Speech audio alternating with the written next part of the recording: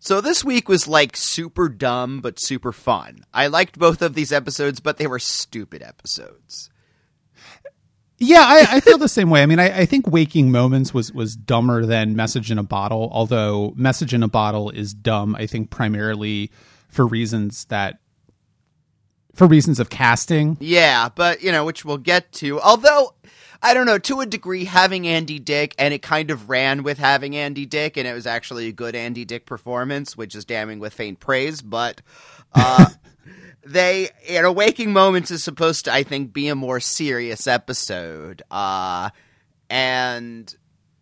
this is the infamous Naked Tuvok episode that you have sent me many screenshots of, so... Correct. I was happy to finally see this. And did it live up to your expectations? I was expecting both more and less than this, so it exactly met my expectations. I mean, you have to understand that this was, network television at 8 o'clock, Yeah. I believe, in 1997. So there was really never much of a chance of a butt shot. But we live in hope. So, yeah, I agree. I think Waking Moments is dumb, but it's enjoyable. And it's one of those episodes that, like, I don't quite get. I think part of my issue with it is that Star Trek Voyager seems to be handling this sort of like setup for these episodes in a very different way, where there was at least, I think, some attempt at believability of the science in, say, TNG, and DS9 hardly ever did this type of episode. I mean, every now and again, but DS9 was a very different show, as you know, and if you haven't listened to our DS9 episodes, they're all there, so go listen to them. But, for example, like I fundamentally don't understand how this alien species would have evolved. I don't understand how they all don't die. Like there are a lot of questions about this alien species that this episode raises in my mind, and it's not interested in answering any of them, which is fine. And the big question it doesn't answer to me is why the hell are they even doing this? Like, why did the alien species even begin to provoke the Voyager? There's no explanation for that. I mean, they could have just not done it, and Voyager wouldn't have fucked with them. So I'm not really sure why they did. That's a really good question. And this isn't a case like in last week in the Da Vinci episode where, okay, they're provoking Voyager because they want to steal their tech to sell it. Like, that's a fine motivation. I get that motivation. That makes a lot of sense to me. It's not like they seem to care about any of them. They're not trying to take Voyager's life force. They're not stealing their dream juju or anything like that. Right, exactly. I mean, I don't want to go down a road of fixing an episode, but I think, part of it for me is that obviously the episode wanted to start off with the dreams, right? They wanted to start off with this really sort of surreal atmosphere to the episode to, put it in a place and time and a context and just make it have an interesting opening, which I get. But yeah, you're right. Like, I feel like it should have had a scene where they came across the planet and it had, hypertronium dilithium or something, and they were like, great, we can power our replicators for months with this, and we'll go down there and get it. And then the aliens started fucking with them. Yeah, like if they just let them go through their space, if they didn't appear in their dreams, they wouldn't have even... And again, maybe this is one of those where it was vaguely explained in the episode and I just missed it, but that's a failing of the episode, I would say, rather than a failing of my attention span. I would agree. I mean, I don't think it was explained. And, it seemed to be going down this road of just having the aliens just hate species that are awake. I don't, which is a weird thing. But again, if sure, they can hate, and they give some lip service to, well, your waking people destroyed us sleeping people. But again, the waking people didn't even know they existed. Right. Yeah. I mean, like, whether or not other alien species have fucked with these sleeping aliens is something that doesn't really have anything to do with Voyager. And Voyager was just merrily flying away and not really paying any attention to them. And of course, once they started to fuck with Voyager, that's when Chakotay went off into his dream adventures. And I mean, I like the episode. I think that it's really striking, and there are a lot of good scenes in it. And it's quite a good Chakotay episode, even, I would say. But like the justification for it is a little flimsy to me. And I think that the alien, the main alien, the guy who plays the main alien does a good job of playing this kind of off-center person who is quite frankly very creepy. And, I think that the episode is going for a particular tone that it doesn't quite get. I don't think that the dreams are ever really that scary. They're more kind of like what people think dreams are like than actual dreams. I mean, I don't like dream imagery in general in film and television. I find it tedious, and there's only a couple of things I can think of that did it well. I really like the dream sequences in DS9 in general, but episodes like this are hurt by the fact that I've seen most of David Lynch's movies. He does this kind of thing and much better. And so, this sounds like a very, it's a slightly unfair comparison in a lot of ways. Again, this was a broadcast TV show versus, an auteur filmmaker, but at the same time, I've seen this done better. Yeah, but I mean, I don't know that that's I actually think that that's even a criticism of Voyager, because Twin Peaks was a network television show. That's true. And, of course, Twin Peaks failed miserably in its second season because David Lynch got bored, but that was able to pull off some very, very striking imagery. I think the X-Files, for example, an episode like One Breath with Scully's comatose dreaming or whatever was going on in that episode was quite striking. Yeah, I mean, it's at once, because partially this episode is trying to fake us out and make us think that parts of the dream sequence are not a dream sequence, right? Like, there are several times in which Chakotay believes he's out of it and he's in the waking world, but he's really still asleep. And that, so in some way you don't want to have that much in the way of visual indicators or anything like that, a different filming style or anything to kind of give away the twist. And again, in terms of an effective plot twist, I like that. You are guessing what's real, what's not. But at the same time, the entire episode does just look like Voyager. It does, yeah. And I mean, obviously, as you said, that's for a very particular reason. But I mean, the other problem I always have with this sort of, we don't know if this is a dream or not, is, and I just will get, a little like in the real world personal, because when I'm dreaming, I'm not aware I'm dreaming, but I also don't know that I would ever mistake it for the real world, if you know what I mean. They're like, dreams are not the real world, and I don't experience them in the same way that I experience the real world, and so I don't know that I would ever think they were the real world. I don't know. I mean, I have had dreams where I have a lot of dreams where I accept the reality of the dream. Something bad happens in the dream, I am treating it with the seriousness of that. And then I do have plenty of, more lucid dreams where I am aware that I am dreaming, where I'm saying, okay, well, this is, as I think it's Paris who says, he realizes that he's dreaming and he can just do whatever and he's floating and having fun with it. I have had those too. Yeah, I mean, I think that's right. But what I mean by that is, like, on a fundamental level, the experience of a dream for me seems a lot flatter than the real world. I'm not experiencing things with my eyes, my ears, my nose. And so it doesn't appear to be real to me in the same way that the actual real world does. And I don't think there's ever a way that I would think it was real. I mean, I have had one lucid dream actually recently, which is kind of weird. Actually, I think the night before I watched this episode, or a couple of nights before I watched this episode, I had a dream where I was in a house and I was hungry, and I went into the fridge and I started rooting around for food.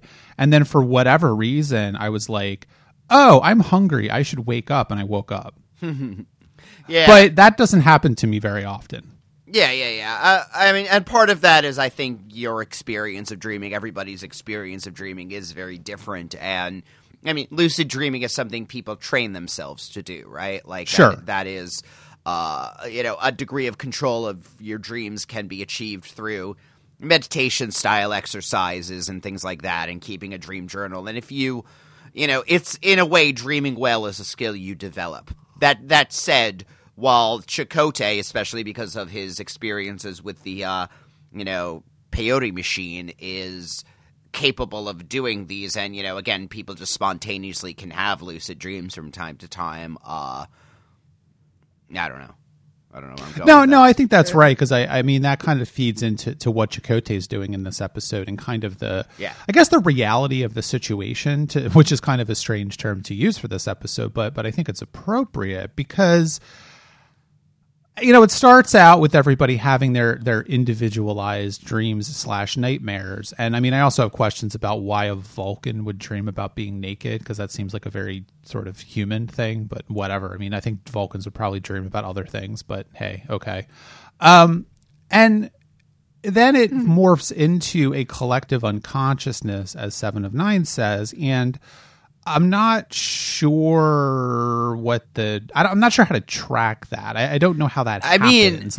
I think the collective unconsciousness thing is less what's actually happened and more Seven of Nine's kind of attempt at this moment, because it is controlled by these psychic sleep aliens, right? So I guess if there is a group dream happening, it's because they're creating this dream world. The general sense of a collective unconsciousness in the Jungian sense is something that occurs naturally. This is something that's occurring unnaturally in a way. It's unnatural. It's unnatural for the Voyager crew, but it doesn't seem to be unnatural for the aliens. Yeah, and they do half-ass it by how could such a being evolve? And because the episode has no answers, the show gives us no answers. Yeah, in a weird way, it reminds me, I forget the name of the episode. I think, wasn't it called Innocence, where Tuvok crash lands on that moon with the children, and it turns out that this species actually ages backwards, and the children are old people, and you're kind of like, okay, that's an interesting concept, but once you start examining it logically for more than like 1 second, it starts to fall apart pretty quickly. So I think that maybe this is... Yeah, it was the kind of thing that worked on Mork and Mindy because that was a comedy, and we had, Jonathan Winters acting like a little kid, and it was funny. But when you're trying to make it a serious television show and, ask us to take the concept seriously, it's a little wacky. But yeah, it's certainly. But I think there's no real point to this episode other than to have them have wacky adventures in Dreamland, though. Yeah, and to a degree, as far as wacky adventures in Dreamland go, it was a fine episode. Like I said, this was not a bad episode. I just couldn't take it too seriously. And I'm not sure if that's necessarily a problem for a mid-season 4 episode, if you know what I mean. I don't think it's a problem at all. I enjoyed watching this episode and I was entertained by it. And there were also a couple of moments that I really liked. So, on the whole, I think it worked very well. And there's one thing about Voyager that and especially I think this episode is a good example of it, which is that the show usually is entertaining, if nothing else. Mm-hmm. I mean, I don't find this show boring most of the time. Yeah. And yeah, this is an episode that, in TNG had these episodes as well.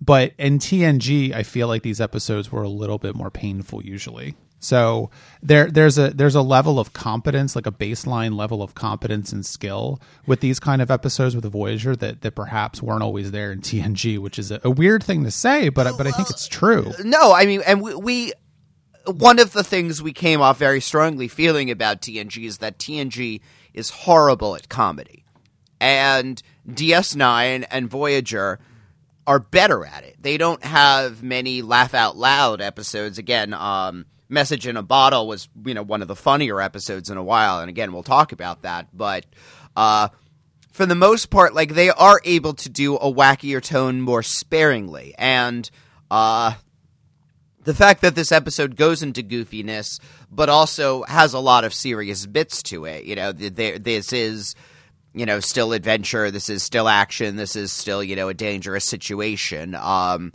again, TNG couldn't even do the sparing comedy bits. DS9 and Voyager, and I guess partially that may just be the casts that they have. That might be the makeup of the characters. I don't know. Well, I think this episode is a good example of that, because I think what is really there is that these actors are playing characters that are more exasperated than the TNG crew was. Yeah. They are more irritable, and they are more willing to be a little bit combative with each other.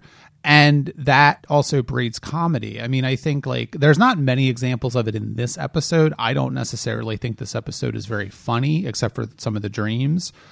Or, well, maybe funny is not the better word, amusing, perhaps. Yeah. But, Message in a Bottle, for example, you have, of course, the Doctor's a very good comedic character. Catherine Janeway, Kate Mulgrew, she is a good performer and she has a lot of sort of there's a wryness to her performance sometimes that I think is quite funny. And it has more combinations of characters where comedy will arise naturally than I think TNG ever did. Yeah. And again, having to do with TNG's pedigree as a show where the characters were not allowed to argue with each other.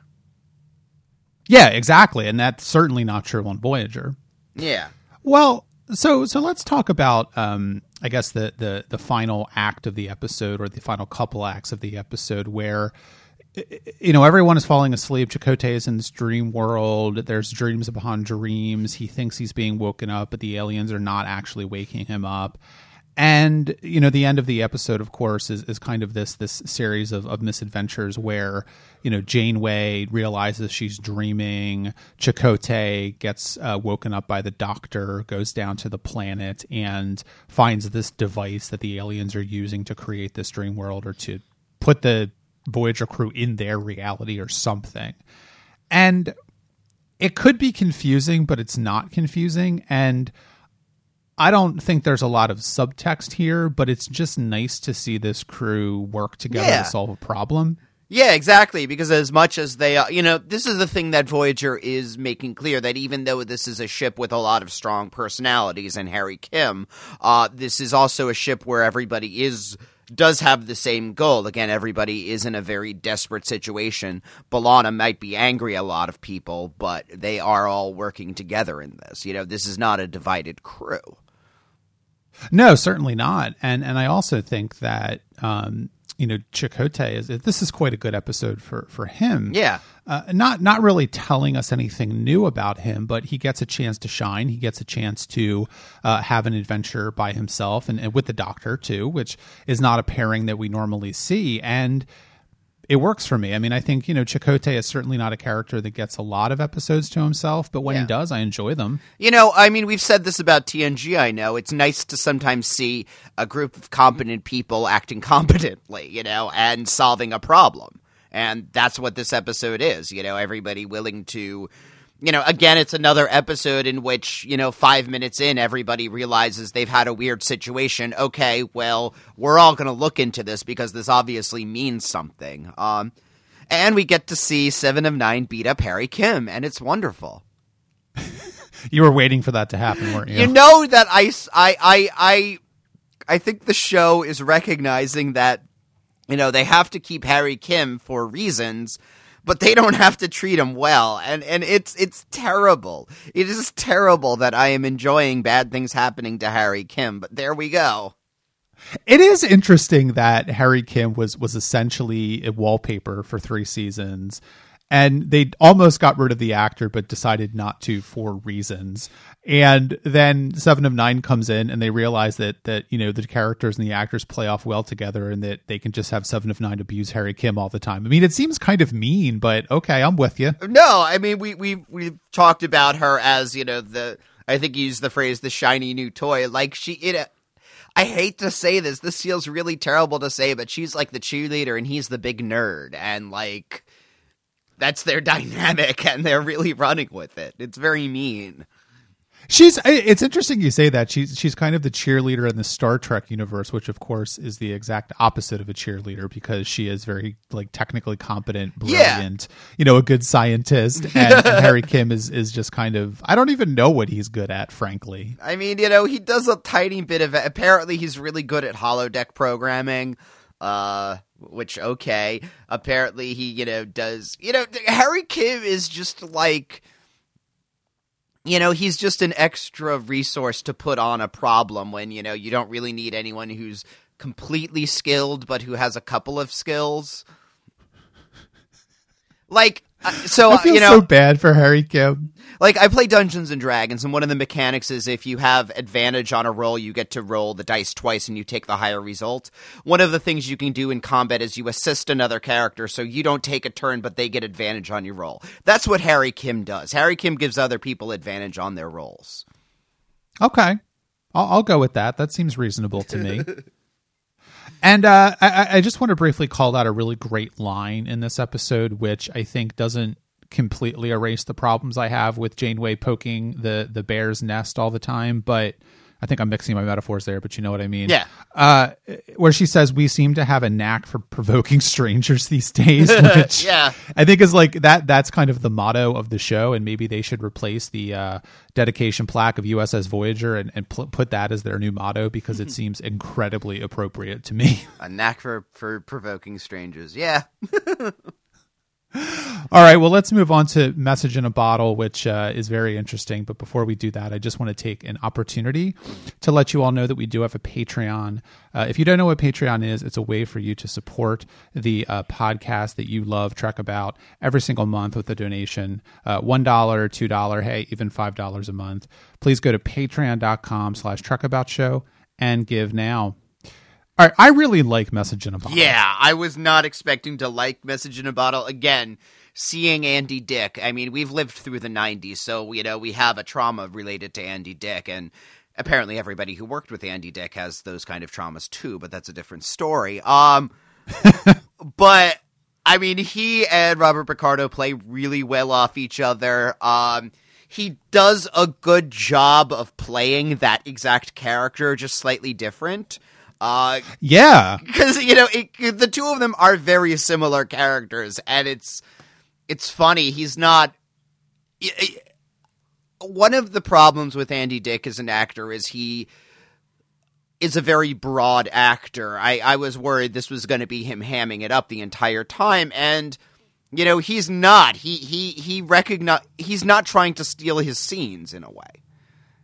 No, he's absolutely not. And I mean, I think that people forget that Andy Dick obviously got a reputation, which came, I think, a little later than this. He was mostly famous, I think, at this point for news radio. Yeah.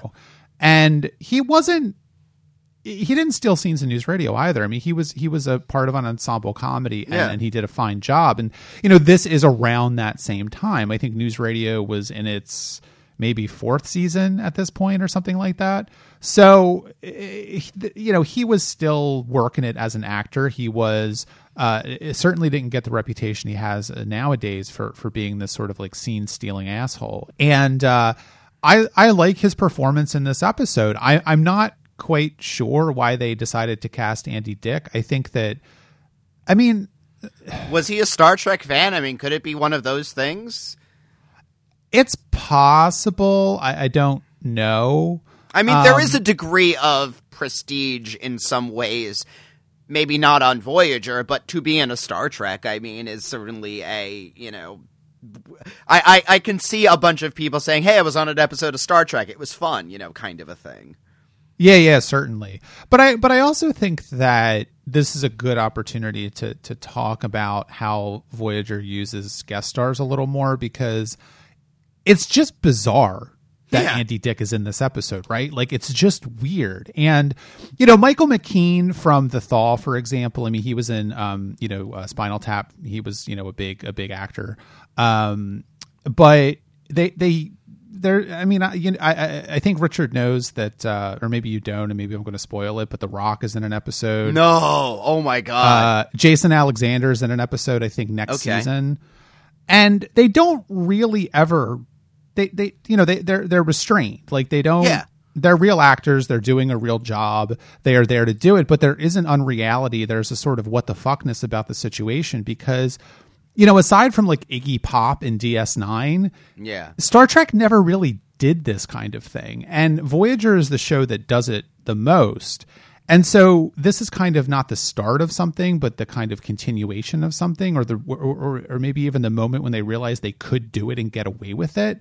Because Andy Dick is, you just watch this episode and you have this, like, at least I have this dividing line in my mind where it takes me like 10 minutes before I stop thinking, that's Andy Dick, that's Andy Dick, that's Andy Dick. This is weird.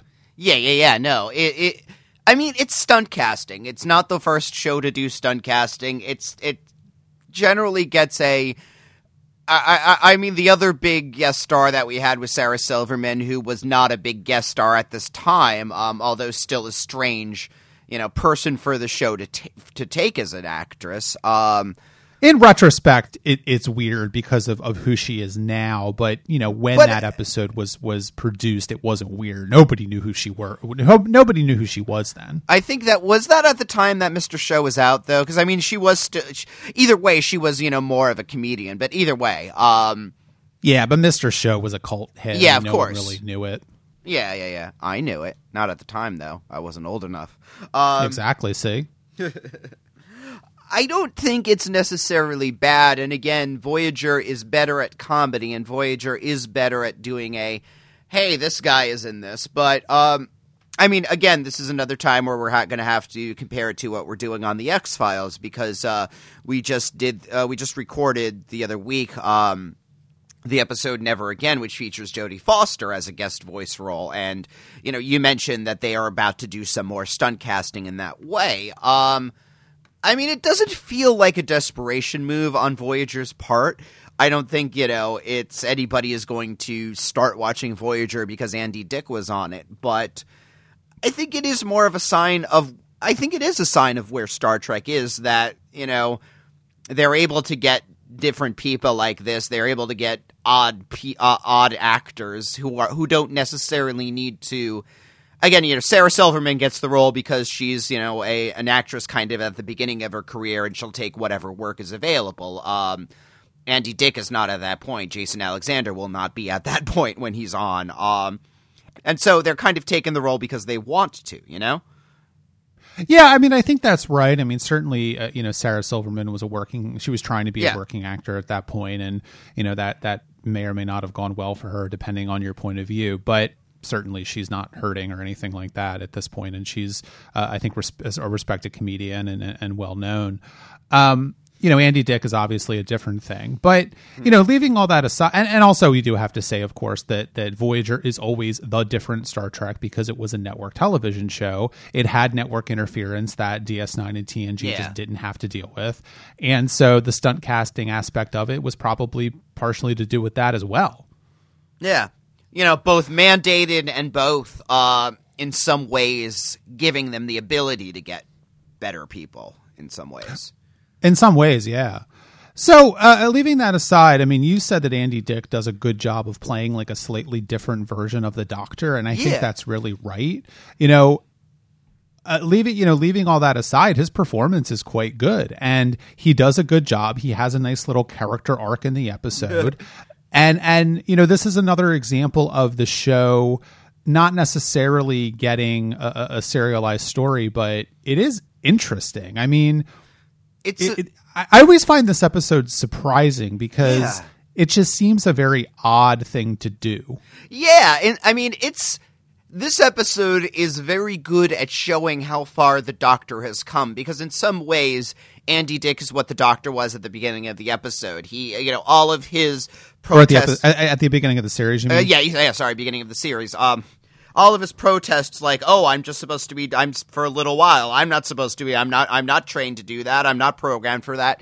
I mean, the Doctor was saying the same exact things. I mean, when the Doctor is saying, you need to transcend your programming. You need to just figure it out. You need to deal with it. This is the situation in which you're in. It sucks, I know, but...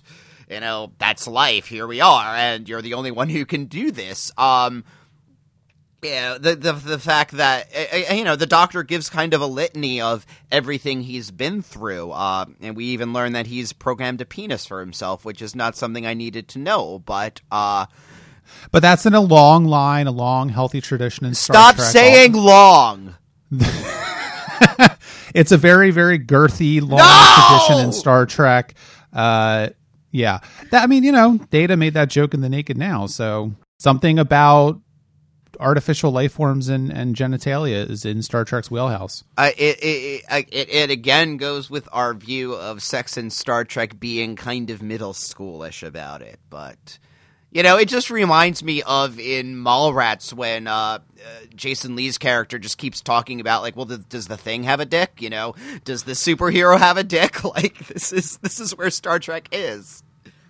If you haven't watched, if anybody out there, and Richard in particular, hasn't watched any of the fourth season of Black Mirror yet, the first episode, USS Callister, which is a riff on Star Trek in general, and I won't go any further than that, does have a really, really disturbing genitalia joke. So we'll just leave it at that, and you can go and watch it at your leisure if you would like to. But yeah, I mean, I think in a certain sense you're right. And it also takes on a different resonance with Andy Dick, of course, because Andy Dick is a known sexual creep. Where he says, "Oh, can you give me that subroutine?" And the doctor's like, "We'll see." So that's a little weird, but that's the actor and the performance and the kind of colliding, I think. Yeah. But yeah, I mean, leaving that aside for a minute, I do want to talk about the Doctor more and Andy Dick more, the EMH2 or whatever you want to call him. Let's just talk about the setup for this episode for a minute. Yeah. So, USS Voyager's tooling along. 7 of 9 calls Chakotay and Janeway to the astrometrics lab. She locks the door, which I find odd. Why would 7 lock a door? She's a Borg. The Borg don't lock doors. They have no concept of privacy, but whatever. Because B'Elanna's been following her and yelling at her all week, it seems. Yeah, I guess I would lock the door too if that had been happening to me. Like from Seven's perspective, I think B'Elanna just gave it. Why are you doing that way? You shouldn't do that. You're very rude. Why are you so rude? You need to be more polite. And Seven just wandering off while B'Elanna's following her. That's my imagination. Why are you eating that for breakfast, Seven? Why are you sleeping now? What are you doing now? What's going on? But yeah, I mean, it's so, they go, I've got this, alien communications array and there's a Starfleet ship. Okay, whatever. There's a Starfleet ship at the outer edges of the Alpha Quadrant and we can't send a message because it's being redirected back, but we're going to send our only doctor. And if we, in this very dangerous, fraught procedure that he might get lost in transit, and he's like, yeah, okay, fine. And I can believe the doctor would do that. I mean, yeah. But at the same time, and I think it's intentional, right? I don't think that, Lisa Klink wrote this script. It's quite good. Lisa Klink, watch again. She only has 2 more episodes of Star Trek ever, and then she's gone. But, so I believe that Janeway wouldn't necessarily, because think about it, right? If the doctor was a quote unquote real person, an organic life form, a living and breathing human being, and Janeway was sending him on a mission that could result in his death, she would not order him to do it. She would say, listen, there's a very good chance you'll die. You don't have to do this. I'm not going to order you to your death unless it's absolutely necessary. But, but she doesn't answer that doesn't occur to Janeway. She doesn't say that. I still think that Janeway, to a fundamental degree, does not respect the doctor as a person. See, I don't get quite the same read on that, given that, the fact that you may have to order somebody to their death is something that, Next Gen explored that a lot, right? With Picard and his girlfriend, or that one episode where Troy's taking the bridge exam. It makes it very clear that as a captain, you have to make this order sometimes. And I think... Yes, but it's not even a question in Janeway's mind. No one raises it. And that is a fair point to say. I think there is a degree to which this is so desperate and needs to be made so quickly. And while it's not quite a choice, she does give him a second to refuse it. She does say, listen, this is very dangerous. You might not come back. And, the doctor says, well, far be it for me to refuse this, or something like that. I said I wanted to go on a away message, but this is ridiculous. I think if the doctor had brought some objections, she would have rethought it. But that. I think that's fair. But then the other half of that is there's no question in anyone's mind. No one ever says, "Hey, should we be sending our only doctor on this really dangerous mission where he may not come back?" Well, I think they realize that, he is one of the most popular characters and that he's not going to die. But, that's a different story. Yeah, that's possible. But it just strikes me as odd. Yeah, no. I get it. There's a time crunch. They have 10 minutes left because they only have 10 minutes left because otherwise, they would have time to think about this and realize what a terrible idea they could have sold that they could have techno-babbled it in to make it clear that they have more of a guarantee that he will come back.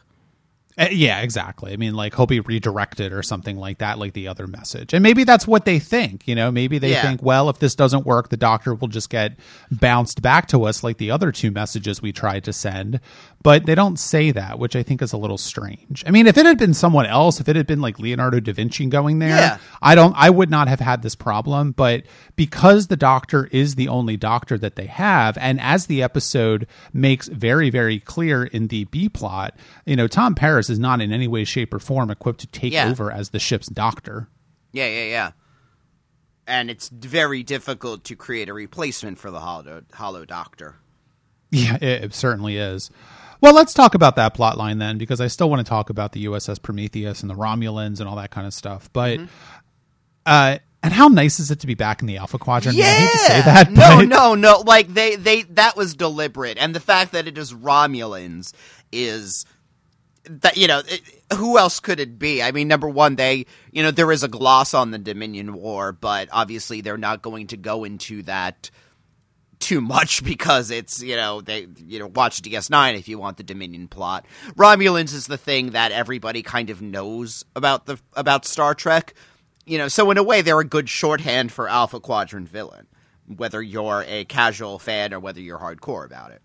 Yeah, no, absolutely. The Romulans are a good choice, but well, I mean, let's I guess we are talking about that. Sorry, Tom Paris and Harry Kim, but we'll get back to you. I think it's interesting, and it's an example of Voyager being very subtle in its storytelling, because the USS Prometheus is this advanced NX class war. It's not a class; it's a designation, but it's an experimental ship, like the Defiant was. Yeah, essentially, and notice as well that there were 2 Defiant class ships at the end of the episode. So they're off running some tests. They're shaking out they're running on their shakedown cruise or whatever, and the Romulans find out about this very advanced Starfleet warship. With this weird tactical thing which goes into 5 pieces and destroys everything in its path. And they capture it, and they're going to give it to the Tal something, not the Tal Shiar. I forget what it was. There's another Tal organization out there that's not the Tal Shiar. Okay, fine. That's a good setup for this episode. Yeah. I mean, even Fanon, I thought that they were going to be giving the vehicle to the Dominion, like this was an offshoot of the Romulans that wanted to work with the Dominion. I don't know where this is in relation to the Pale Moonlight, but certainly... Well, that's what I was about to say. So this episode aired towards the end of January in 1998, and the Pale Moonlight aired about 3 months later. Okay. Yeah, so it is very possible that they are defecting to the Dominion with this ship.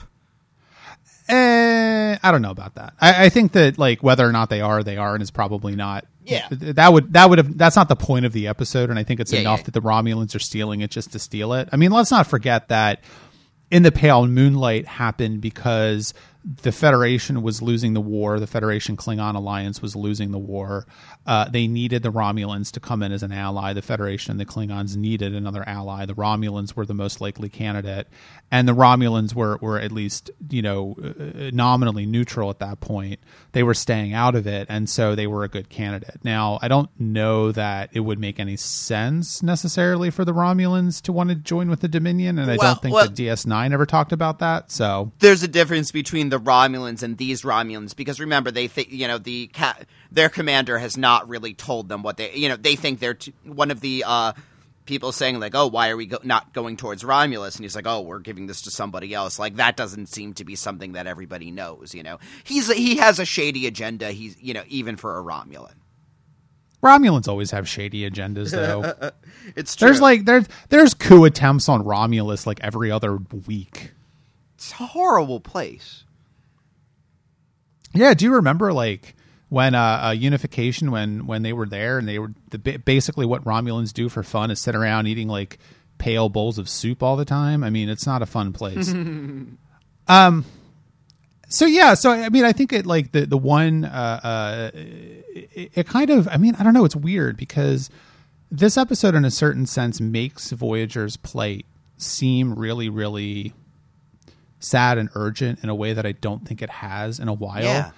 Part of why I think they, you can say, well, they didn't think about the implications of sending the doctor, et cetera, because that first part of the episode, the first 5 or 10 minutes of the episode, they really do sell how desperately they want to hear back from the Federation, how desperately they want to make contact and let them know that they're not they're not lost, that they're still out there, and that, you know, when they get there, there's this entire thing going on that they have no knowledge of. And, you know, certainly the EMH2, Andy Dick, did not tell the Doctor anything about the Dominion aside from mentioning the name. Yeah. But, and it is a nice touch, of course. The Doctor's like, who? What? Yeah. And it does make you realize, like, what's been going on while they've been gone. Yeah. I mean, we have a mention of Mark, for example, for sure the first time in maybe a couple of years even. Yeah. And, you know, we learned that Voyager has been declared lost, which I think everybody on the crew possibly, you know, they probably braced for that possibility. So, you know, their loved ones all think they're all dead. And again, it is a very desperate moment at the very beginning of the episode. You know, even though they're 10 years closer than they had been, that's still now 55 years they have left, right? Like, yeah, they're still really, really far away from getting home. And the end of the episode is really bittersweet, though, because it is the case that the Doctor comes back and, you know, says, "Oh, I made contact with Starfleet headquarters, and, you know, I let them know what happened." And so Starfleet now knows what happened to Voyager. And, you know, the sad thing is Starfleet also has its hands really full right now with the Dominion War. So I don't know to what degree they're really going to be able to put a lot of resources behind, you know, what's been going on. And the episode doesn't even make it clear whether or not the Doctor was filled in on what exactly is happening with the war. Yeah, I get the sense he wasn't. I mean, we know it's going to be another 2 years that the Federation is dealing with this war before it can really, you know, any resources it has to be for the war. And, you know, maybe at the end the Federation will come up with some tech that they can contact the Alpha Quadrant with, but... Yeah. Well, and then let's talk about, I guess, the plot line with Tom Paris and Harry Kim. Why not? Because it's really dumb. Yeah. And I don't know why it's in the episode, frankly, because you don't need the comedy. The comedy is coming from the Doctor and Andy Dick's farcical attempts to get control of the Prometheus back. But I don't know, like, Tom Paris is not a good doctor, and he's... once again, I think it's like a character being addicted to Harry Kim, ordering him around for no reason, and Harry Kim going, "Okay, I'm a sad sack. I guess I'll just help you." Yeah, but I mean, this is another plot line that, you know, this would not be the plot line if Kes were still on the ship, right? Like, she would just take over the duties, and, you know, she would be pretty much ready to take over sickbay at this point. I mean, the Doctor made that much clear to her towards the end of her run, and, you know, it would just be her dealing with this. It's more, Tom knows what he's good at, and he's always hated being the Doctor, but he's the only one who, you know, knows how to bandage a thing, apparently. I mean, I'm surprised that, you know, the Doctor doesn't have any nurses at this point. Like, why is, you know, Tom the only crew member that's, you know, he's trained for this? You know, in between Kes, you would think that, but, yeah. Because I think that there are no other crew members true. Besides Tom Paris. Well, and nobody else wants to do it. The little girl is a new crew member, and she's able to do it now. Why not her? Oh, come on. She's like 3 years old. She's not going to be a nurse. I mean, she could be a really bad nurse. Yeah, like 3-year-old girls never pretend to be nurses. Like, come on, it's easy. They pretend to be nurses, but they don't actually have to do anything. Yeah, they give little candy pills, and they say, you know, this will make you feel all better. I also... Again, I think that, you know, this episode is... I mean, I found the ending surprisingly touching for the fact that the majority of it is, you know, a fairly comedic thing, and all of the B-plots are comedic. We have Neelix. I love Neelix's plot in this episode where, you know, he's serving his red-hot rootin' tootin' chili, and it's, you know, terrible, but I love how excited Neelix is to go to Earth, right? Like... Neelix is going to go back, and he's going to fully become, you know, invested in Federation society. Like, he's, you know, again, it's a degree to which he is, you know, he has no home, and, you know, how Voyager is his home, but he assumes that Earth is going to be just as welcoming and friendly as Voyager is, and maybe it will be. Yeah. I mean, he does have a weird line. Like he says something about like I need to make sure that I can be gainfully employed, or I need to be able to make sure I can earn my keep or something. And I'm like, has no one told you about the Federation's like communist utopia? Like maybe that would be a good thing to fill you in on. But hey, whatever. Yeah, but I mean, even I so, think that's like right though. I mean, he doesn't want to feel useless, you know. Yeah, sure. But he doesn't have to work. No, so but whatever. Yeah, again, you know, Neelix is somebody who wants to do a lot of things. He is somebody who, I mean, let's face it. When Neelix is not busy, that's when he hears the voices of his dead family. So Neelix needs to be running around all day. Yeah, certainly. Well, I don't want to I don't want to end the episode without talking a little bit more about Andy Dick and the Doctor, though, because. Yeah. You know, they do a good job of taking back the ship. You know, the Doctor is, I think this episode, like you said before, is able to show exactly how far the Doctor has come by showing where Andy Dick is and how he is where the Doctor was when the Doctor was first activated back in the pilot episode of Voyager. But at the same time, this episode is also there to show how the Doctor is able to essentially spur holograms on to be better than they think they can be, and very quickly too. You know, Andy Dick gets to a place that the Doctor was not at for like a year at least. Yeah, because the Doctor had to do that all on his own. I mean, the Doctor is a self-made man in a very literal sense, and the episode. Yeah, do you think that? Do you remember when the Doctor said that he made himself a penis and Andy Dick wants it? Yeah. I just wanted to mention that again.